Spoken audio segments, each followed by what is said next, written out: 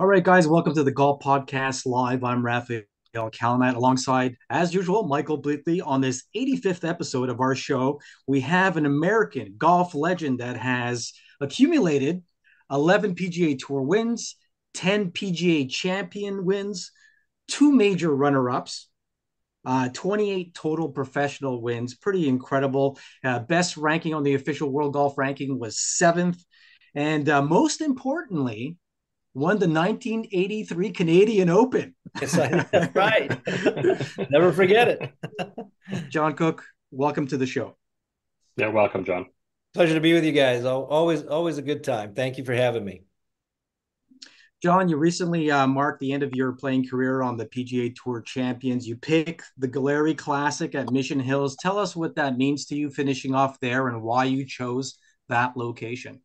Yeah, it was interesting. I hadn't really competed in a couple years, and I never really and I didn't really want to announce a retirement. But when I heard that we knew that the Dinosaur ANA Chevron championship was leaving Mission Hills after 50 years. And the PGA Tour champions went right on in and got Gallery as a great sponsor. I thought, well, you know what? I spent so much time there as a child, spent a lot of time there. When my wife and I got married in 1979, in 1981, we bought a place there. My folks had been there since the early 70s at Mission Hills Country Club.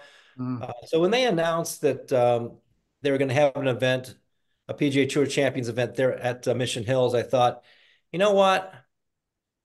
This will be the swan song. I wasn't really Mm. going to compete anymore. I thought, what a great Hmm. place to call it a career, a place where I really learned how to play golf. Ken Venturi was the first director of golf there. I met him there when I was 14 years old. Worked with him until he physically couldn't do it. I Right. was close to 50 years old. So, we had a nice, huge run there. I just thought it was going to be the right spot. I Mm. had everybody in my family was there. My Wow, wife, that's cool. all my kids. Jason came from Austin. We had my our daughter Courtney and granddaughter Colette come from Australia. Wow. My oldest daughter Kristen and her husband came over. We had my cousin was there. My sister was there. Her kids were there. It just seemed like the right place to be and to call it a career. It wasn't like a real formal announcement. But as the week went on, the players understood, the players knew there was a little something in the paper. There was a big board that everybody that attended signed something. It was really touching. So I just thought it was the right place. I thought it was the right time. 44 years playing professional golf. Mm. To formally announce that I was not going to compete in any more tour events. I'll play a pro Mm. am. I'll play a pro member. I'll Hmm. play a member guest, a member, but not a tour event any longer. So I just thought it was the right time, right place. With such an epic venue down in the desert there, and about 18 years ago, a buddy of mine and I were down in the area, and we had a round booked, and we get to the course, get into the pro shop at Mission Hills, and they can't find our tee time, and we're pumped. I was like researching the course and Yeah, having some fun. And it turns out we're booked at the Mission Hills Weston course, the Weston not that course far next away. door. Yeah. So we pack up the car again and drive out of there with our heads down and carry on. Had fun, but it just kind of Yes. took the wind out of our sails. But yeah, it's a great venue and a great choice for giving your final hurrah there. Yeah, and I played okay. I wasn't real competitive, but I played okay. Shot, I think, 3 rounds of par or better. So that was good for me. I had plenty of Hmm. time. Jason, our son, caddied for me. He basically grew up on that practice tee. Mm. Whenever he went Hmm. missing from the house, it was usually Jason up on the practice tee at 3 or 4 years old, just up there ripping golf balls. So I thought it was a great place to have him caddy for me and call it a day. I'll tell you, John, you brought up someone really interesting in the golf business, Mr. Ken Venturi. It's fascinating, unique relationship you had with him. Maybe you could tell our viewers and listeners a little bit about that relationship, how it started, and what that meant to you. Yeah, It started. Kenny was a big auto racing fan, and my father at the time was the head of tire development at Firestone Tire and Rubber Company for the racing division. And he Mm. had also been around Firestone Country Club and been part of the some of the golf tournaments there way way back when in the 60s, mid 60s. And so Mm. he and Kenny had struck up a little bit of a friendship.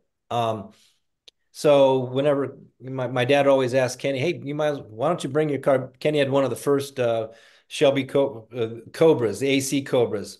Nice. So yeah, it was, if that car was around today, it would be in the millions of dollars. Here, Barrett Jackson is down Yes, the street right now. That car would be going for over $1 million. I think he bought it for like absolutely. 500 or something.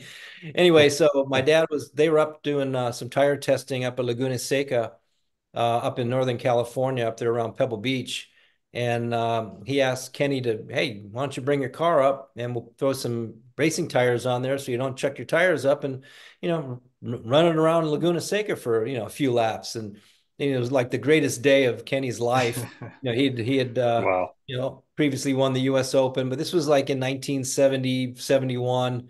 Um, and Kenny had just started the project there at Mission Hills Country Club with some other investors, and he was a big part of that. And my dad, wanted to join that club while we were in Southern California, so he bought a condominium. We had a little, kind of a place out there, and of course, my dad not being short on words, and Kenny would say, "Hey, anything I could ever do for you, Jim, you just let me know." And my dad, without missing a beat, says, "Yeah, I got a kid that's 14 years old. He's a pretty good player. I'd love to have you take a look at him." And I could just see Kenny's eyes was rolling. Oh my God, what did I get myself into? But sure enough, we met there at Mission Hills Country Club on the putting green in I guess it would be 1972. Mm. Early in the year, maybe March or April or so. Of course, I went up there. I had my bag I was carrying backwards. I had a visor on. I had long blonde hair, little you know surf shorts, OP shorts on, and I was just this 14-year-old little golfer, surfer, base, football player guy, one of those kids. And met him on the putting green. He was super nice, came over, he kind of looked me up and down. I knew right away I either need to tuck my shirt in or put a pair of pants on. So I tucked my shirt in, number one. And he said, "Hey, I'll meet you. Give me 30 minutes. I got a couple things to do in the office. And why don't you go down and walk around the practice tee?"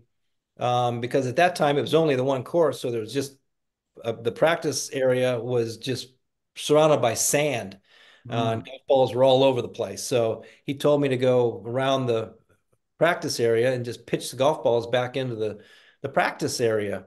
So I went ahead and did that. And I found out, many years later, he told me that he didn't go to his office. He got in his golf cart and went behind the range shed and watched me do this for a particular Wow. reason. He said, "I want to make sure that you were going to pay attention to me and, believed me and just paid attention to what I would ask you to do." Um, Mm. Mhm. and I did it. And he told me that years later. And one thing I never questioned anything he told me. I figured that he's learned from Byron Nelson and Ben Hogan. Who my 14-year-old kid going to question Ken Venturi, Hall of Famer? So Mhm. that's how our relationship started. And it just was built on that. I trusted him immensely with everything that I was going to be doing in golf. He didn't like me playing football too much. He didn't mind basketball, but I kind of kept doing that anyway. But we had a great relationship. As my body was growing, we kind of kept adjusting to how I was playing golf at the time. A few months later, I won the 14 and unders at Junior World at Balboa Park. So we kind of parlayed that into something pretty quick, and I got way better pretty quickly and started winning a lot of junior tournaments there in Southern California, and then won Mm. Junior World at Torrey Pines, later on, and kind of took it from there. So I just kind of kept progressing, and the one great thing about it was we kept progressing at every level. I didn't stay stagnant at one point. I didn't get like really super good and then stay there. I got good and good and better and better and better and kept Mm. getting better as I went along, as I got older, well into high school, into college. So that was, you know, he was a huge part of my life. We miss the guy every day. I still talk to his sons, Tim and Matt, on an occasional basis. So we all became a kind of a real close-knit little family there. That's really neat. Mhm. I've heard some stories of Ken and jumping on a plane with Frank Sinatra and going to New Oh York yeah. and having some wild times and Yep. pretty epic stories. Were you ever lucky to participate in any of their Not in those. supposed debauchery? No, not in those. I was a little young, but Yeah, yeah. we did did get to meet Mr. Sinatra. We did Right. get a chance to go over his house at one point in time when we were kids, and meet the great man and watch those two interact was amazing. The Hmm. interaction that Kenny had with Mr. Sinatra. So I've been very, very lucky. Meet a lot of great people. A lot through Kenny, and we would enjoy dinners when CBS was doing the telecasts out on tour. I was always Hmm. invited along with he and Frank Chikanian.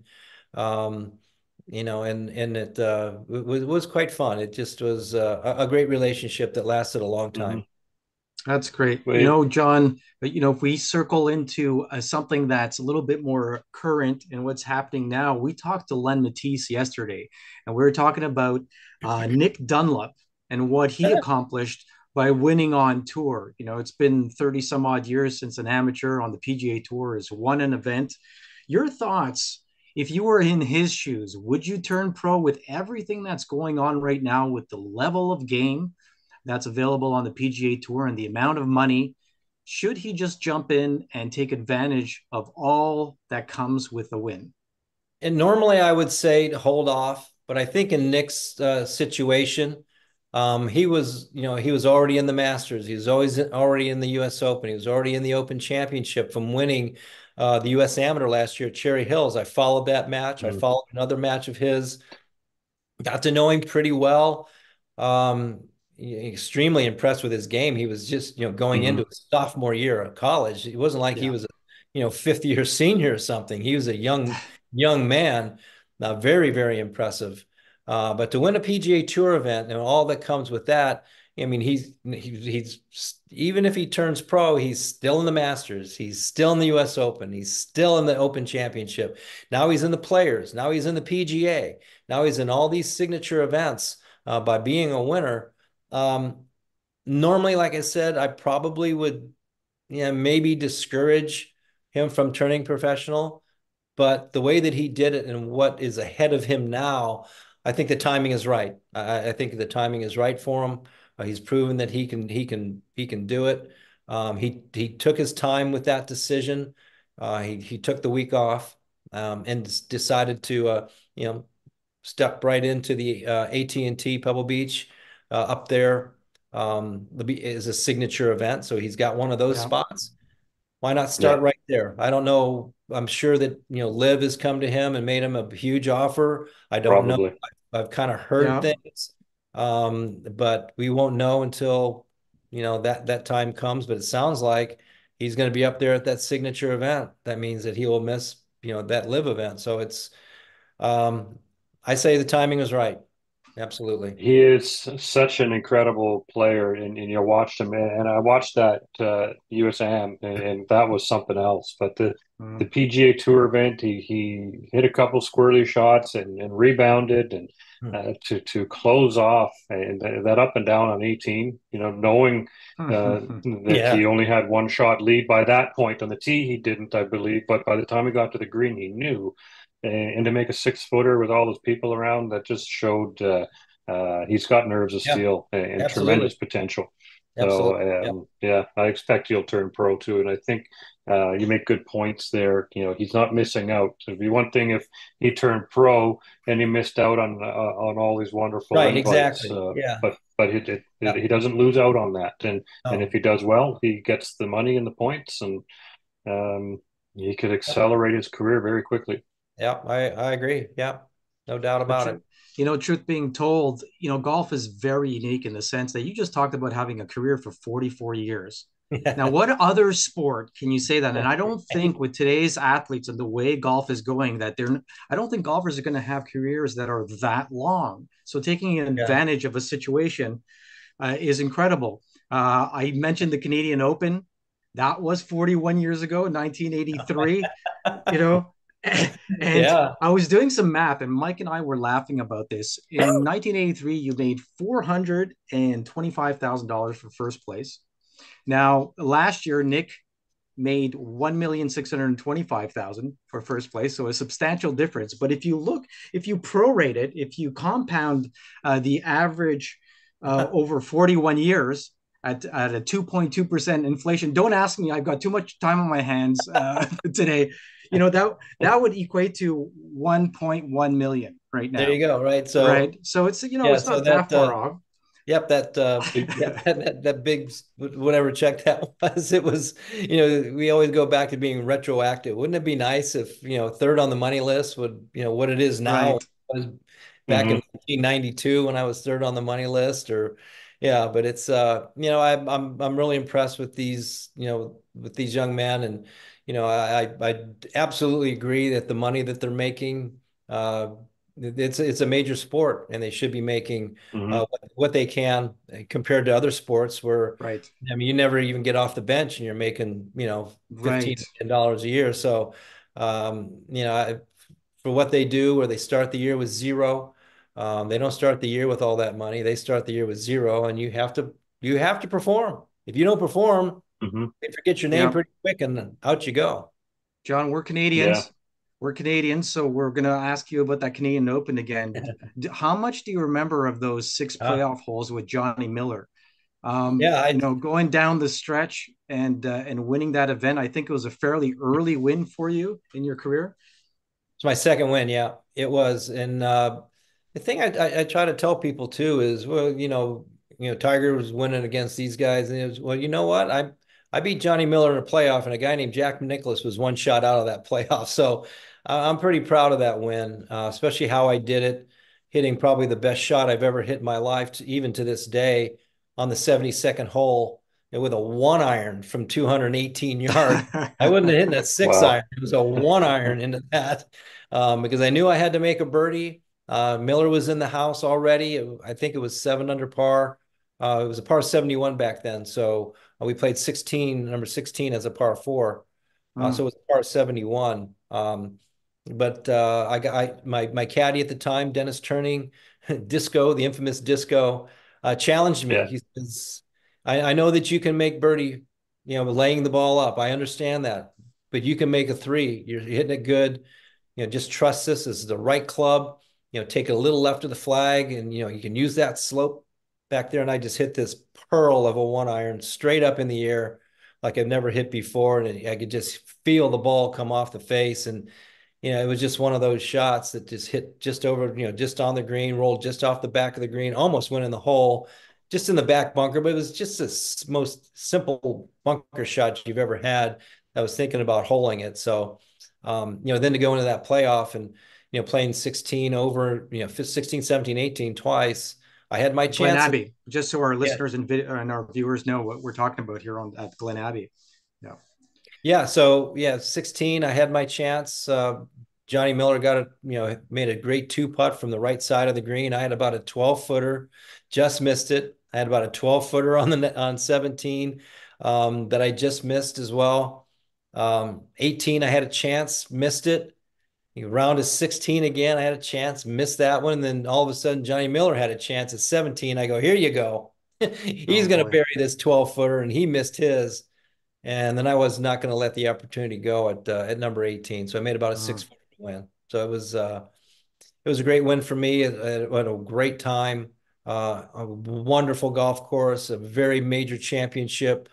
Being the Canadian Open, it got me into the World Series of golf. Later that fall, which my father was the tournament director, tournament manager for. So it opened a lot of doors for me. Amazing you can Incredible. recall in such detail, with the probably tens of thousands of rounds you played in your My dad lifetime. could probably tell you the pairings that I had all week as well. Yeah, So yeah. yeah, No, that's awesome. Well, I know you've gone through some recent challenges, so I'm glad, you battled with the melanoma. So Yeah. hopefully everything is on track now and you're Yeah. all right. I've been clear. That's Yeah. I've fantastic.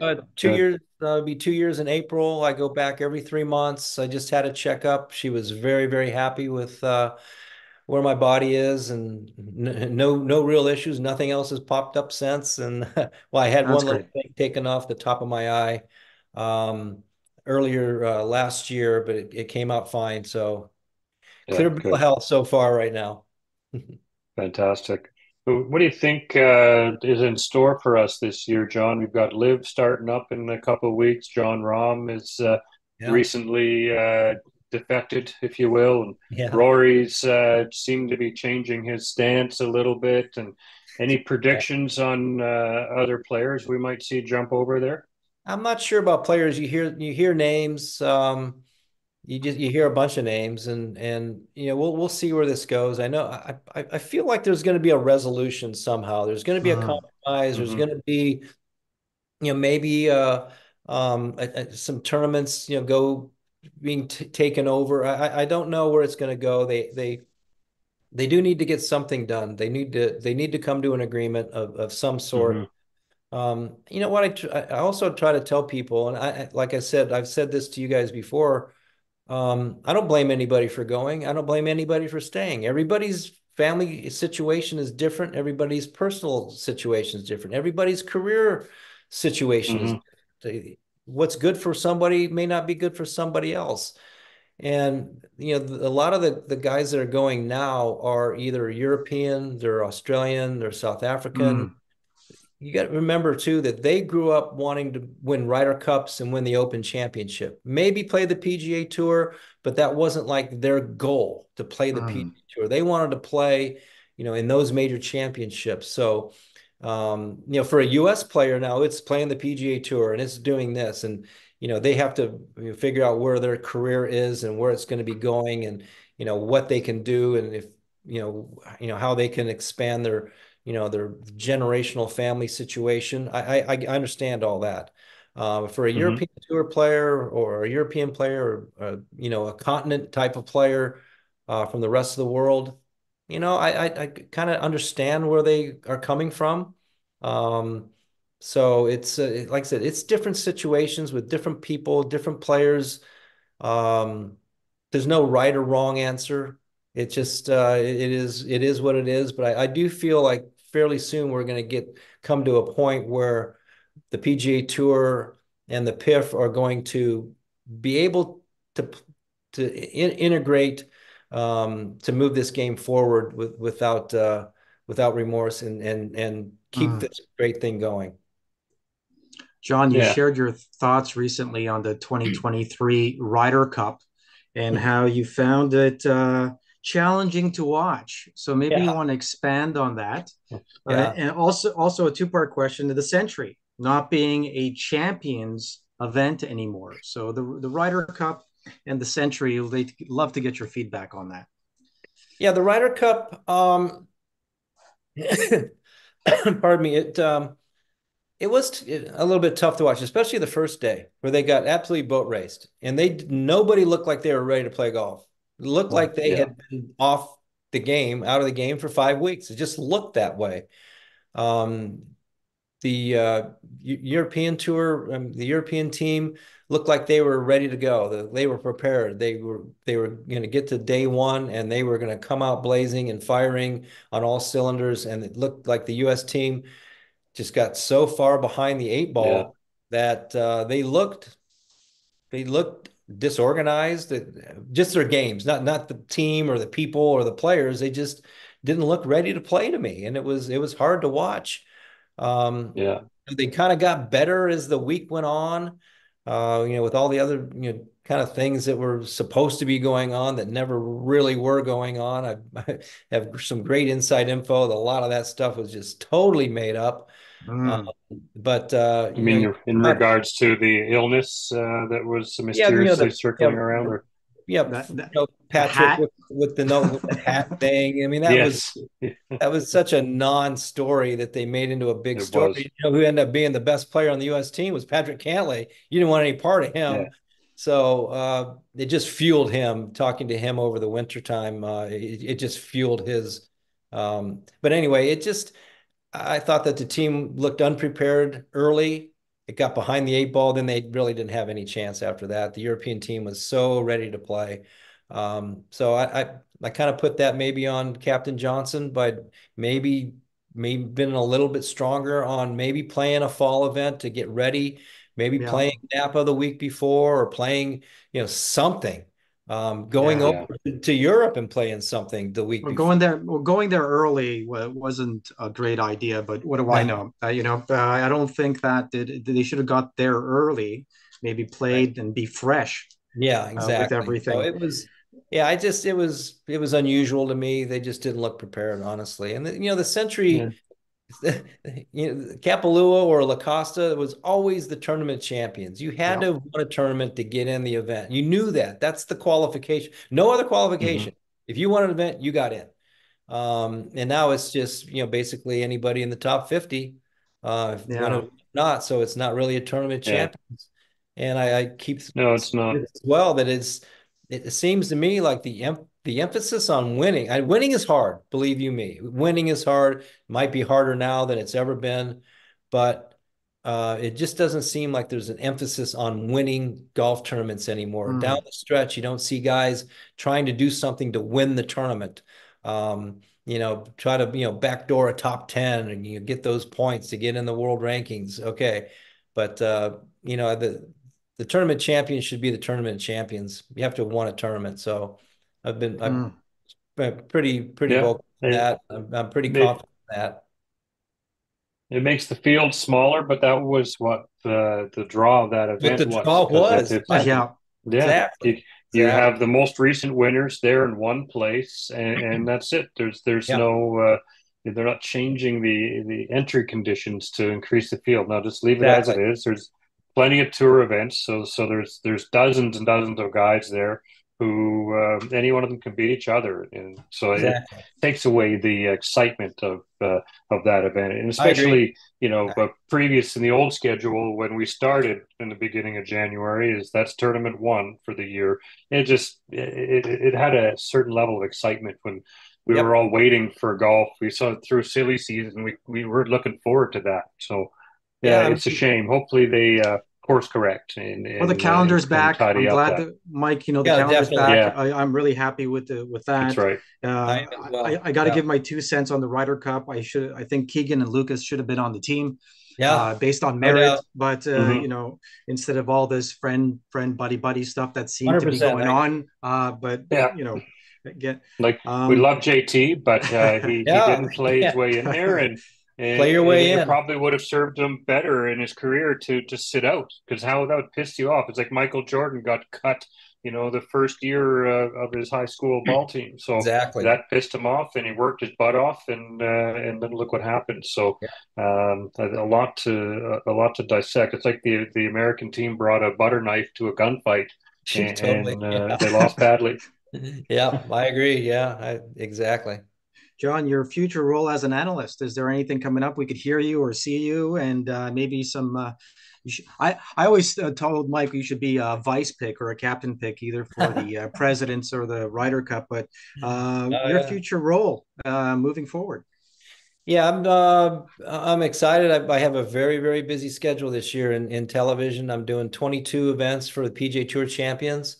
I'm going to Nice. do at least 5, 6 events on the PGA Tour, plus probably another 6 or 7 more events for the NCAAs, the college events. Nice. Great. A couple here this spring, with the NCAAs being at La Costa this year. Hmm. And there's some great, 3 or 4 fall season events that'll be fantastic. So I'm excited about that. It's where we kind of saw Nick Dunlap. It's where we saw a lot of these great players of today. We saw them in college. We've been covering college golf on Golf Channel since 2014 at the NCAAs. So it's a good solid 10 years of seeing these kids grow up and seeing, why are these kids coming out so ready to play? Well, you know what? They got to do interviews. They've got cameras moving all over the place. A lot of commotion going on, around a golf shot that they're going to hit. So, nothing really bothers them. So I'm excited to do that. It's going to be a busy year, and while I can still do it, keeps my brain thinking. Uh, Hmm. it keeps it a little bit sharp, not quite as sharp as I have been in the past, but we're working on that too. But it's going to be fun. It's going to be an exciting year on both the PGA Tour champions. PGA Tour obviously is in a great spot, and then NCAA golf. So you'll get your fair share here in my crackly voice on the tube.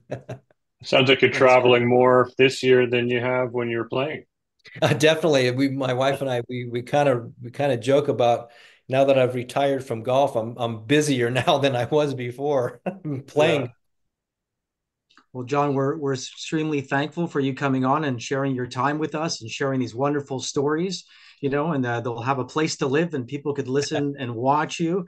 Um, Hopefully, we could maybe get a game in our 9 holes. We're going to be doing some content in Florida later on this year.